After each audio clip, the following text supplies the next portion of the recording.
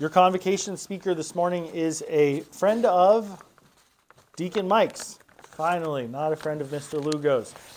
He is in a Chesterton reading group with Deacon Mike. So for those of you who ever question how intelligent and academic Deacon Mike is, he reads Chesterton.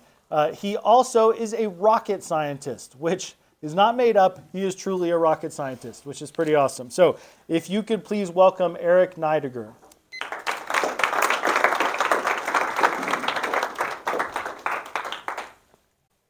Well, thank you. As Mr. Lugo said, my name is Eric Nydegger. A little bit about myself. I'm a husband and a father to 3 wonderful kids.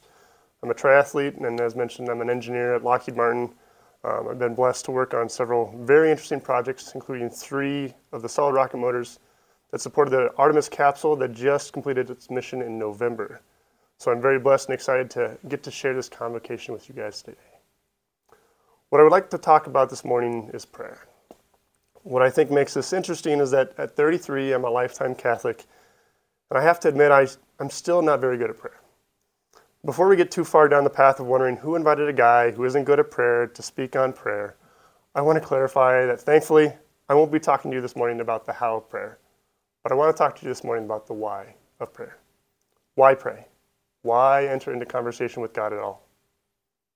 As some of you may already be aware, the Catechism of the Catholic Church describes prayer as an invitation from God. Prayer is then a response to that invitation. The Catechism then references Romans 8:26, stating that only when we humbly acknowledge that we do not know how to pray as we ought, are we ready to receive freely the gift of prayer. Sounds fairly straightforward. Respond to God in prayer when He gives us the gift of prayer. Not exactly rocket science, right? Which might be why I'm not that good at it. So let's come back to that. So G.K. Chesterton once said, "If a thing is worth doing, it is worth doing badly." Now, Chesterton in this quote was specifically talking about hobbies and was defending the amateur. He proposed that things such as brain surgery or rocket science are particular things which we might not want a person to do at all unless they do them well. But those are not the most important things in life. Chesterton tells us that when it comes to writing one's own love letters and blowing one's nose, these things we want a person to do for themselves, even if they do it badly.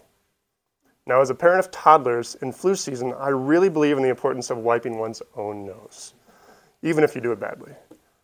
But I propose that a similar approach belongs to prayer, as something we should start off doing badly until we can do it well. Going back to the Catechism, we read that prayer cannot be reduced to the spontaneous outpouring of an interior impulse. In order to pray, one must have the will to pray. Nor is it enough to know what the Scriptures reveal about prayer.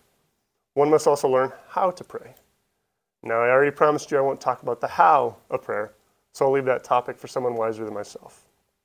But I want to speak to the will to pray. And to do that, I want to share 2 quotes that have encouraged me to continue to grow in my prayer.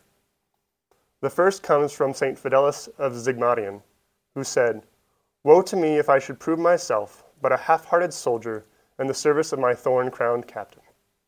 Let me read that again. "Woe to me if I should prove myself but a half-hearted soldier in the service of my thorn-crowned captain." Jesus, the Son of God, because He loves us, came down to earth and became man, suffered, died, and rose for us, so that we may join Him for eternity in paradise. I'm a sinner. If the Son of God is willing to do that for me, to be my thorn-crowned captain, I can be bad at prayer until I get better. The second being the idea that today is training for tomorrow. Be intentional. If you haven't already, you will find that life builds upon itself. There is a compound effect to everything. When you invest your time in healthy activities, you get or become healthy. When you invest your time in a good relationship, that relationship grows. When you invest your time in prayer, your prayer life grows. Try 10 minutes a day. And I would caution you not to procrastinate, because procrastination is the arrogant assumption that God owes you another opportunity tomorrow to do what you had time to do today. We do not know the hour that our good Lord will call us home. Be intentional. I was talking with an older gentleman recently whose wife took a fall and hit her head and is still in the hospital after several weeks. Please keep her in your prayers.